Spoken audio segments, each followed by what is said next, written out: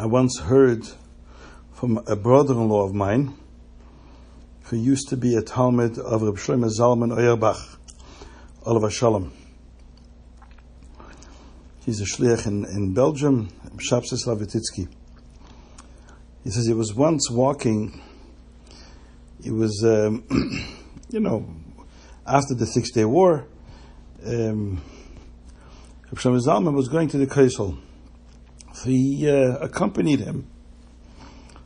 When they were approaching the Kaisel, they saw by the Kaisel there were these stands from Chabad that offered Jews to put on tefillin. And there were long lines of Jews with their sleeves rolled up, waiting for their turn to put on tefillin. And Shlomo Zalman was amazed that so many Jews are waiting for tefillin.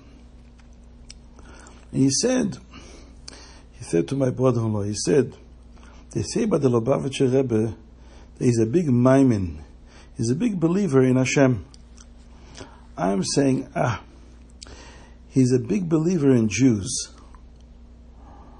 Who would have ever imagined that Jews who knows what they do on Shabbos, who knows what food they eat, but they hear that by the Kaisel HaMaravi there's an opportunity to put on tefillin, they're standing in a long line with their sleeves rolled up, waiting for their turn to put on tefillin.